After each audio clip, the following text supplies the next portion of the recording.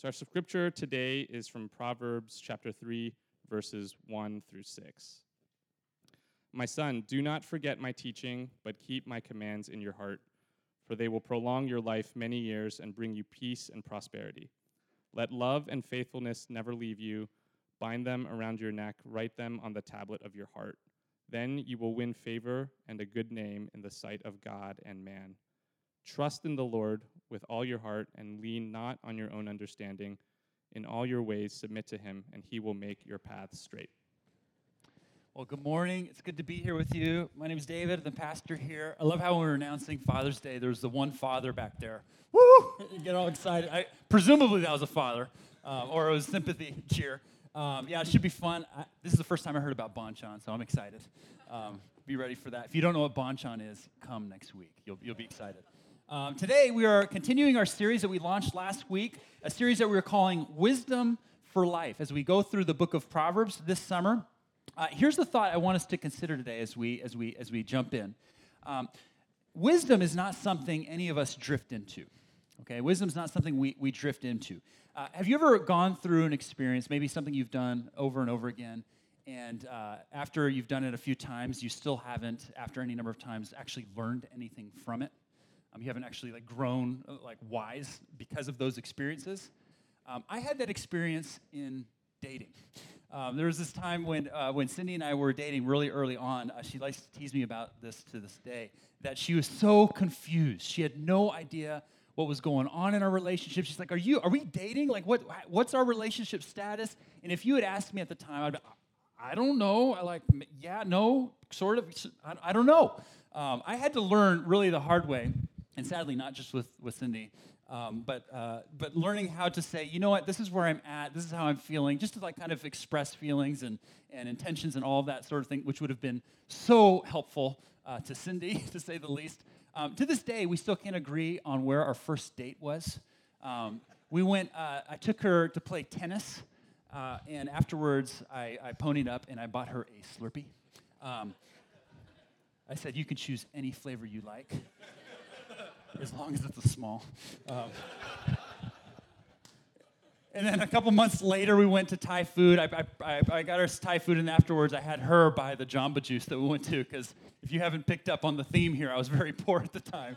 But we don't know. Was it the tennis thing? Was it the Thai food?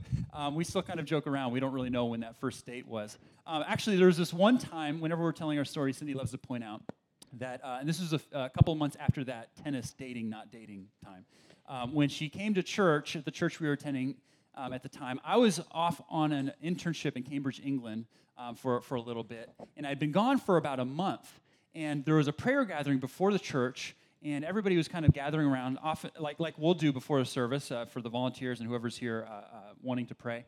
And so everybody's getting together. It was my friends. I worked at the church, so I had buddies on the staff. My dad was the pastor of the church, so people, knew me really well.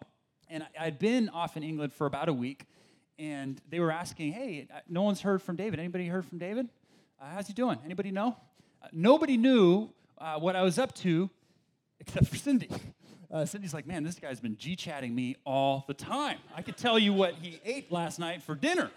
She didn't say any of that. She was thinking it because she's like, okay, I guess this is more than a friendship. I guess we are serious here. It took me a while, but I finally learned, I didn't have to go through the big, prolonged thing, but I could just say something as simple as, hey, I really enjoy hanging out with you. I don't know where things are at for me, but I'd just love to see where things maybe go. Could we just see how it goes? That would have been it, and things would have been a lot easier for her. It took me a long time to get there. And out of that, I had the life lesson of hey, sharing where things are at, expectations, not just in dating or in relationships, but in the workplace, goes a long way. That's something that I had to learn, and I had to learn through going through it many times and finally getting it. I wonder if there is anything that you've gone through life, or even a few things that, man, it took you a number of times, but you finally got it. We don't just drift into wisdom.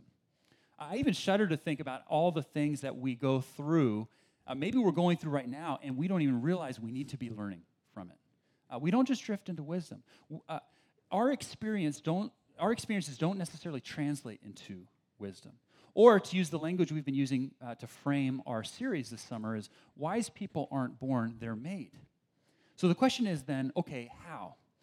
Last week as we launched the series, we looked at the Proverbs chapter 1, where King Solomon, one of the wisest people to ever live, showed us why we need wisdom. Today here in chapter 3, these first 6 verses, we're going to see how we become wise.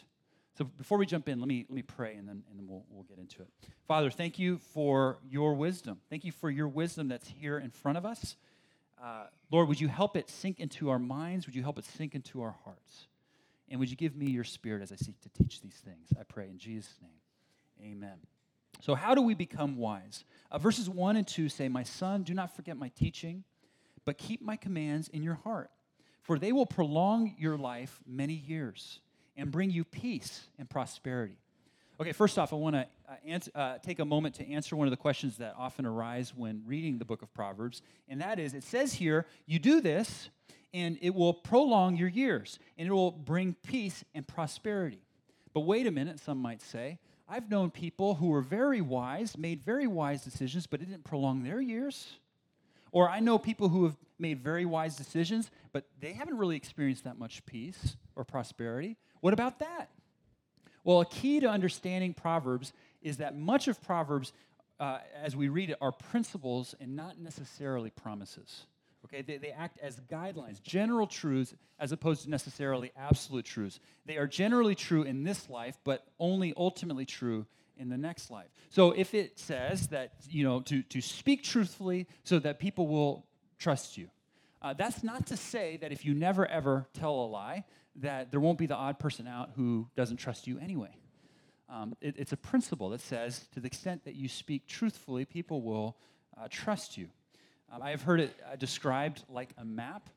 That if we had a map of the Silicon Valley of all the paths and routes, helping us know where to go. We have this map, but in this case, there's been this big earthquake that's distorted the paths, that's distorted the routes. Does that mean then that this map is no longer valuable, that it's useless? No. It's still incredibly helpful, but these proverbs act as guidelines for navigating this life, even as ultimately they will be true in the next. Okay, so how do we become wise? What is Solomon showing us here? Number one, he shows us that we need to surround ourselves with wise people. Okay, you see that here in the very first part of this first verse. He says, "My son, do not forget my teaching." Here, of course, is a parent speaking to his child, wanting to infuse his wisdom into them. And over again, you'll see this throughout the book of Proverbs, where he says things like, listen to my words, listen to my teachings, let me show you the way, let me show you what to watch out for. What does this tell us? It tells us that we will not find wisdom on our own. We need to surround ourselves with community. If you want information, you can go on Google, you can join a class, but if you want wisdom, you need to surround yourself with wise people. Listen to how he puts it a few chapters later, chapter 13, verse 20. He writes, "Walk with the wise and become wise, for a companion of fools suffers harm." A good buddy of mine, mentor of mine, talks about how life can be described like a series of tables. Okay, forget the chocolates. Life's like a lot of chocolates. It's like a series of tables. Okay, you're sitting around tables. He said we all have these tables that we're sitting around in different aspects of our life. So we have the family table. Maybe it's our immediate family that we sit around, and the folks who sit around with us. We have our work table. People, maybe it's on our specific team who are sitting around that table. We have our neighbor's table. Unless you're one of those tech titans who's buying up all the multi-million-dollar houses around us. You have a table with your neighbors around it. You have a table of hopefully people that you're influencing, pouring into, people that you're investing in. But one table he'll talk about that is just about, if not more important than all the others, but one we tend to not really think about too much, is your wisdom table. And he likens it to this idea of how we all know that companies, even churches, will have a board of directors, people who sit on the board to help keep the organization accountable, to help that organization stay true to its mission and values, to help that organization seize opportunities and all the rest of it. Well, we all have, or at least ought to have, a board of personal directors, people sitting at our wisdom table, people that we can learn from, understand from, and go to in times when we need understanding and insight. For the person that was receiving this book, this son of Solomon, he had a great dad. He had a dad filled with wisdom, one of the wisest people to ever walk this earth. Some of you, you're blessed with some amazing parents that you can gain wisdom from. Some of you, you don't have that wisdom built into your family. Whatever the case, though, we need to surround ourselves with wise people. So let me ask you, who sits at your wisdom table? Like, who sits there? I mean, it might even be a worthwhile exercise to do later to write down the people that you go to for input, for advice, for insight in the different areas of your life. Who are those people? And then ask yourself, after you have a list, should all those people be sitting there? Because that's a whole other sermon. We can often put people on there who might not ought to be on there. And who could we maybe ask to be on there if they're not on there? By the way, that's one of the great things about attending a church like Current is you're surrounding yourselves, hopefully, with people who could potentially become a part of that wisdom table. One of the reasons why we push Current groups, for instance, or serving on a team, for instance, is so that you could be surrounded by people who could potentially be on your wisdom table. That's not to say that if you serve or that you go into a Current group, it'll automatically happen. No, you have to intentionally form the relationships, but it broadens the pools of people that can pour into us and help us in life. How do we become wise? Number one, Solomon shows us that we need to surround ourselves with wise people. Number two, he shows us in the same verse, we need to remind ourselves of wise words. Solomon said to his son, "My son, do not forget my teaching, but keep my commands in your heart." What Bible scholars will point out is that this word here, commands, is not Solomon saying, "Hey, son, listen to our house rules. Listen to our family wisdom, our family commands that we've just put together that you just need to adhere to." What we know from this culture is that all of the Hebrew parents back then were really infusing the commands of God. What Solomon is talking about here is God's commands, God's words in this little guy that he needs to take in and understand. And so we need to go to God's word. This might sound like a pretty straightforward point to be making in church, but we need to go to God's word for the sake of remembering. Have you ever thought of it that way? That you need to be reminded of God's truth? For many of you here, you're new to the faith or you're just looking into the faith. And so it's not so much remembering, it's learning the faith for the first time. And that really excites us here at Current because that's very central to our vision here. We say every week, as Chris said today, we are a community following Jesus together, and you're welcome wherever you're at in your spiritual journey. So if that's you and you're learning it the first time, that's great. We need that. But for those of you who are here who have been in the faith for any number of years or whatever it might be, you need to be reminded of these wise words. You need to be reminded of God's words. Listen to how Peter wrote to the early church. Listen to how many times he emphasizes this thought that we need to be reminded.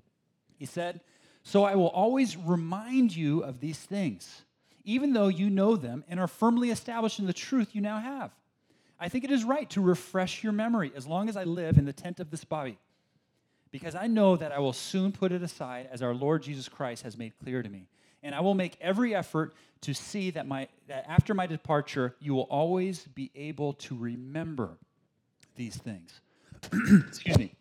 We need to remind ourselves. We need to let it sink in. In marketing, they talk about the rule of 7. Have you guys heard of this? That we need to come across something, say a product or an ad, 7 times before it finally starts to sink in. Taco Bell has this effect on me. I've seen Taco Bell hundreds of times. Now when Taco Bell shows up, even if it's another deal, I'm going to get my bean burrito, okay? It's like we need to see things. Things need to hit our system any number of times. Actually, some people call it not just the rule of 7, but the rule of 7 times 7. We need to just constantly saturate ourselves in the things that matter, not just Taco Bell. We need God's word just to kind of just be pressed into us. Right now, with his grandfather and his dad, my son, and we are going through a catechism, which if you haven't heard of a catechism before, it's just like doctrinal statements to help Scripture just kind of be imparted in a real concise statement for a child or adult to learn. So what is the chief end of man? Man's chief end is to glorify God and to enjoy him forever. And so I'll talk about that with Caleb. We'll think about that. We'll see how that comes from the Scriptures. What's chief end mean? Oh, I don't know, Dad. Well, it means the main thing. Like, what's the main thing in life? What does it mean to glorify God and to enjoy him forever? Well, glorify, does that mean worship? Yeah. And enjoy him, what does that mean? Just to delight in it? Yeah. And we talk about it. And here's what's happening not just for my son, but for me as I do this, is those truths, the beauty of God's word, is just sinking further into my heart. And I'm going around and I'm meditating on these things, and it's becoming more of who I am just by remembering. How can we remember God's word? For those of you who are new in the faith, or actually you've been at the faith for a long time, it is developing habits and disciplines to be in God's word on a regular basis. You know, we try to do this weekly, corporately, in the small groups. We try to do this corporately, of course, right here and now. But you can also do it daily. And it doesn't have to be a huge thing. How can you get into God's word? 15 minutes, 20 minutes a day with prayer. What I'll do is I'll pick out a chapter of the book, out of the Bible as I'm going through a book, and I'll just read that chapter, and I'll ask 2 questions. What did I learn about God in this chapter of the Bible, and what does he call me into action about? How does he call me to live my life because of this? And I'll just pray about that. Either if it's at the beginning of the day, I'll have that in front of me the rest of the day. Or if it's at the end of the day, I'll reflect on the day and pray that through. Getting into God's word, helping it remind us, but we have to develop the habits and the discipline in order to become wise. Okay, so we have to remind ourselves of wise words. Number 3, Solomon shows us that we need to commit ourselves to wise practices. Look at verses 3 and 4. He says, "Let love and faithfulness never leave you. Around your neck, write them on the tablet of your heart, then you will win favor and a good name in the sight of God and man." What's Solomon saying here? He's saying that to become wise, we have to commit ourselves to these wise practices. It's not enough just to know wisdom. Or for that matter, just to remind ourselves of wisdom, we have to live it out. He's saying, let love and faithfulness never leave you.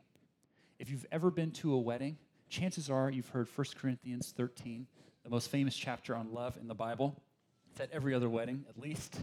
But listen to how Paul says this very thought there. He says, if I can fathom all mysteries and have all knowledge, but do not have love, I am nothing. Solomon is saying here in our text, bind this wisdom around your neck. Adorn it around your neck. What do we bind? What do we adorn around our necks? Those are things that people will see. He's saying our faith needs to be lived out. People need to see it. We need to go public with our faith. And in doing so, we will gain favor, he says. Then you will win favor and a good name in the sight of God and man. That word favor, by the way, in Hebrew just means people look at you and your life and say, wow, that's good. And what Solomon is saying is even God will say, I like what I see. We will gain favor and even a good name. But those things don't just happen at the snap of fingers.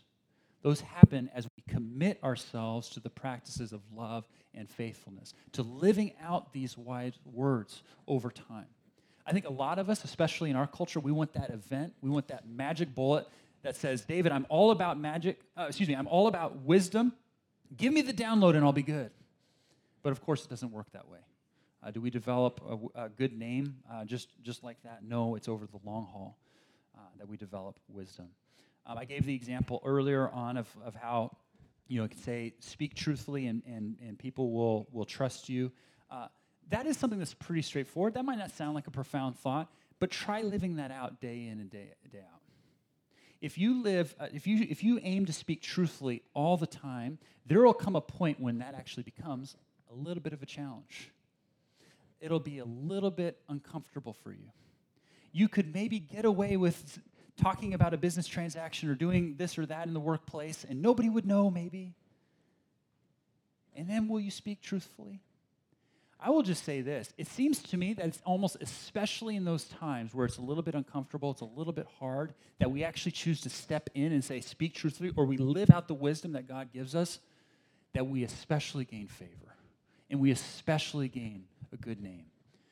It might be a little awkward, but then someone will say later on, like, you remember when so-and-so, it was nobody would have probably even known had they gone ahead and lied about it, but they spoke truthfully. That's how we develop favor and a good name, when we put wisdom into practice. So the question then is, how are you letting love and faithfulness never leave you? How are you putting it into practice? And the thought that I've been thinking about this week is, even when that's uncomfortable. Because I think for a lot of us, many of you I know here at Current, you guys are awesome people. You're very loving people, faithfully loving people. it's really easy to love people who are like you and like me. But what about the people who aren't? What about, say, for instance, the person in your workplace who's just really grating at you, or that boss who's just not treating you all that well? Now, hear me. I'm not saying, be a floor mat, just be rolled over here. But we're called to love. We're called to care for, empathize and care. And it's in those moments that we're actually really, truly living out this wisdom. And it's becoming more of who we are. Because that's what Solomon is stressing here, is wisdom isn't just knowledge. It's something that has to become part of our nature. And it's not just something that just happens, but it's a lifelong commitment. Fourth and last thought. How we become wise is we surrender ourselves to the wise God. This is verses 5 and 6, verses that are probably maybe even the most famous in the book of Proverbs. One of the most famous verses in the entire Bible, actually. I wonder if you have it on a mug or hanging on your house. But a verse that we can easily miss what's really going on here, how deep it runs. Here Solomon says, "Trust in the Lord with all your heart, and lean not on your own understanding. In all your ways submit to him, and he will make your paths straight." Solomon is saying we have to surrender to the wise God. He's saying submitting all our ways to him, trusting him with all our hearts. That word trusting literally means to lie down with your face flat and your arms open wide. It's to put all your weight onto something. It's to put all your eggs into this one basket. It's surrendering completely to God. So how do we do this? Well, these verses give us a couple thoughts here. Number one, it means making God the center of our life. It has to be. That is putting God's desires front and center in our decision making. So I'm making decisions all the time. And a lot of the decisions, the vast majority of the decisions I'm making are decisions based on me being a dad or a husband. Like how I spend my time, how I spend money. I'm constantly thinking about it from that lens. How much more how ought we be thinking about the lens of putting God front and center of our lives and asking him what we should do with our decisions, asking him what he desires and how can I follow you this day? It means surrendering to God means making him the center of our lives. It also means placing him in charge of our life. Because notice, Solomon is saying, and lean not on your own understanding. That's not to say that you aren't to make your own decisions or you're not to have responsibility for your own decisions. But that's to say, if you're leaning on your own understanding, that's running opposite to trusting God as the center of your life. To lean on your own understanding is to believe that you make the rules. It's to say that you think you are the owner and not the steward of all that you have. It's to say that you think you don't need any correction. But here's a little test for whether we're leaning on our own understanding or trusting God. Do you let God's word overrule you? When there's a disagreement between you and the Bible, who wins? Because I think we can say, oh yeah, I love the Bible, I follow all its wisdom. We come across something where it's like, oh no, it's calling out something that we do as sin, and we're like, well, I don't know about that one. And then what do? What do? I start to justify, well, maybe it doesn't mean that. Or maybe it was different back then. Or maybe we say, you know what? Maybe it is saying that, but I'm just going to go ahead and decide I'm going to do that. Just in this one area of my life. But that's not leaning on him. That's not trusting him. That's leaning on our own understanding. Here's another test. Does your life look different than the rest of cultures? Is there any way in which your life, if you are a follower of Jesus, that is there any way in which your life looks different, surprises the rest of culture? With the way you live, the way you make choices about sex, with the way you spend your money, with the way you spend your time, with the way you serve others and whom you serve and how you serve them. Because if it doesn't, we might be living for the same reward as the cultures. But surrendering to God means leaning not on our own understanding. We need to put him in the center of our lives. We need to make him in charge of our life. And we need to allow him into every part of our life. That's why you'll notice he said, trust in the Lord with all your heart. In all your ways, submit to him. That's trust without reservation. There's this little book that captures so much of the thought just in its title. It's called My Heart, Christ's Home. And the author talks about how Just like we have rooms in our houses that we don't just let anybody into. Like, so say it's like, your spouse or someone real close to you in your family. Like, they'll have all access to your every room in the house. But with guests, you don't just let them into any room of your house, right? I mean, could you imagine, like, you're all hanging out in the living room, and you get up to, like, go put something away in your room, and there's a guest, like, hanging out in your closet. You're like, it's like, but we do that with God, don't we? In the rooms of our heart. We say, God, hey, it's cool for you to be here in the living room. Hang out in the living room. But don't go over here in this room or into this area of the house. No, God, don't go there. This is really hard. This is a real struggle. I'll be the first to admit that it is. But here's the wonderful thing here is ultimately this is good news. This is wonderful news. Because here's how this verse ends. It doesn't say submit to God in everything, lean not on your own understanding, and God will ruin your life. Because I think that's what a lot of us believe. When it comes down to it, like, hey, this little area of my life, I'm not going to trust that to you because you're going to ruin things if I trust you with that. You know what I mean? Maybe that's just me. We think that God's going to ruin, but that's not how the verse ends. Look how it says, trust in him with all your heart, in all your ways submit to him, and he will make your paths straight. That's good news. God only wants to come into your life to bring healing and life, restoration. He wants to come in and put things in order, make things brand new in every area.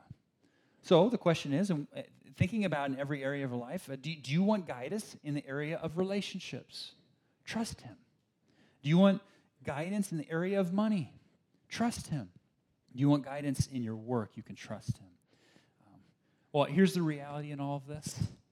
Here's the reality. All of us forget. All of us don't do a great job of reminding ourselves. All of us have written other things on the tablets of our heart. We keep God out. We keep Jesus out. So this morning we remember the gospel. Because if you reread these verses, you can see Jesus' fingerprint and life in each of these. You see in verse 1, we remember that Jesus was the only true and faithful Son. We see in verse 4 that he was the only one who kept perfect love and faithfulness and won us favor and a good name. And we remember that Jesus writes the truth for us on our hearts.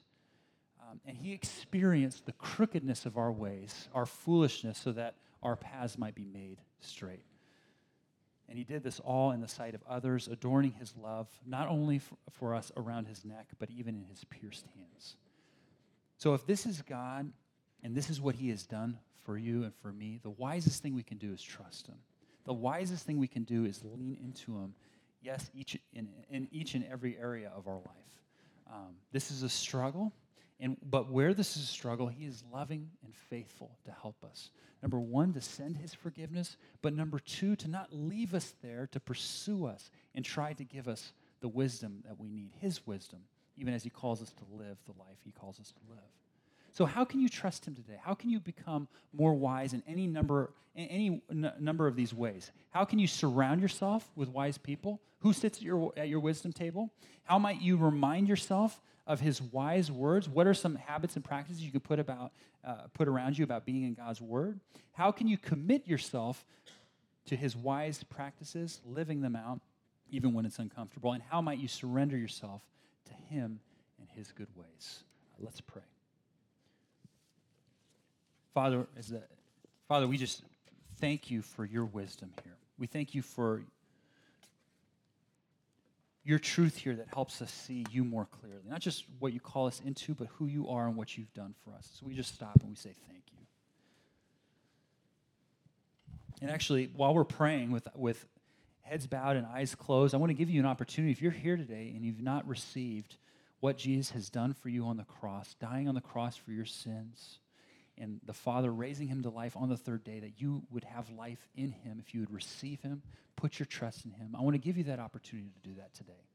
And you can do that just by saying to him here now in your spirit, Father, I trust you for what you've done for me on the cross. And I receive the life that you gave me in what Jesus did. And if that's you and you want to receive him today, I just encourage you with the privacy of the heads bowed and eyes closed. You can raise your hand. I will see it and pray for you. More importantly, God will see what's happened in your heart. But I'll pray for you now. If you'd like to receive what Jesus has done for you, you can raise your hand and I'll pray for you. Yes, I see that hand. It says that whoever believes in Jesus, to those who receive him, will receive the right to become his children. You can receive him today. Any other hands? Father, we pray for this individual who has raised his hand, wanting to receive the gospel, the good news of Jesus' death and resurrection that he can receive, based on nothing that he can do, but based fully on what you've done for him. Would you receive him now as your son? And Father, each of us as your children, we come to you now and say, boy, we don't get it right more times than not, this wisdom. So Father, thank you for your forgiveness. Thank you for your love. But Father, would you help us become more wise? That we would bring you glory, we'd bring you praise, and we'd help others see your wisdom for them. We love you, Father, and we're so thankful that you help us in all these things. We pray this in Jesus' name. Amen.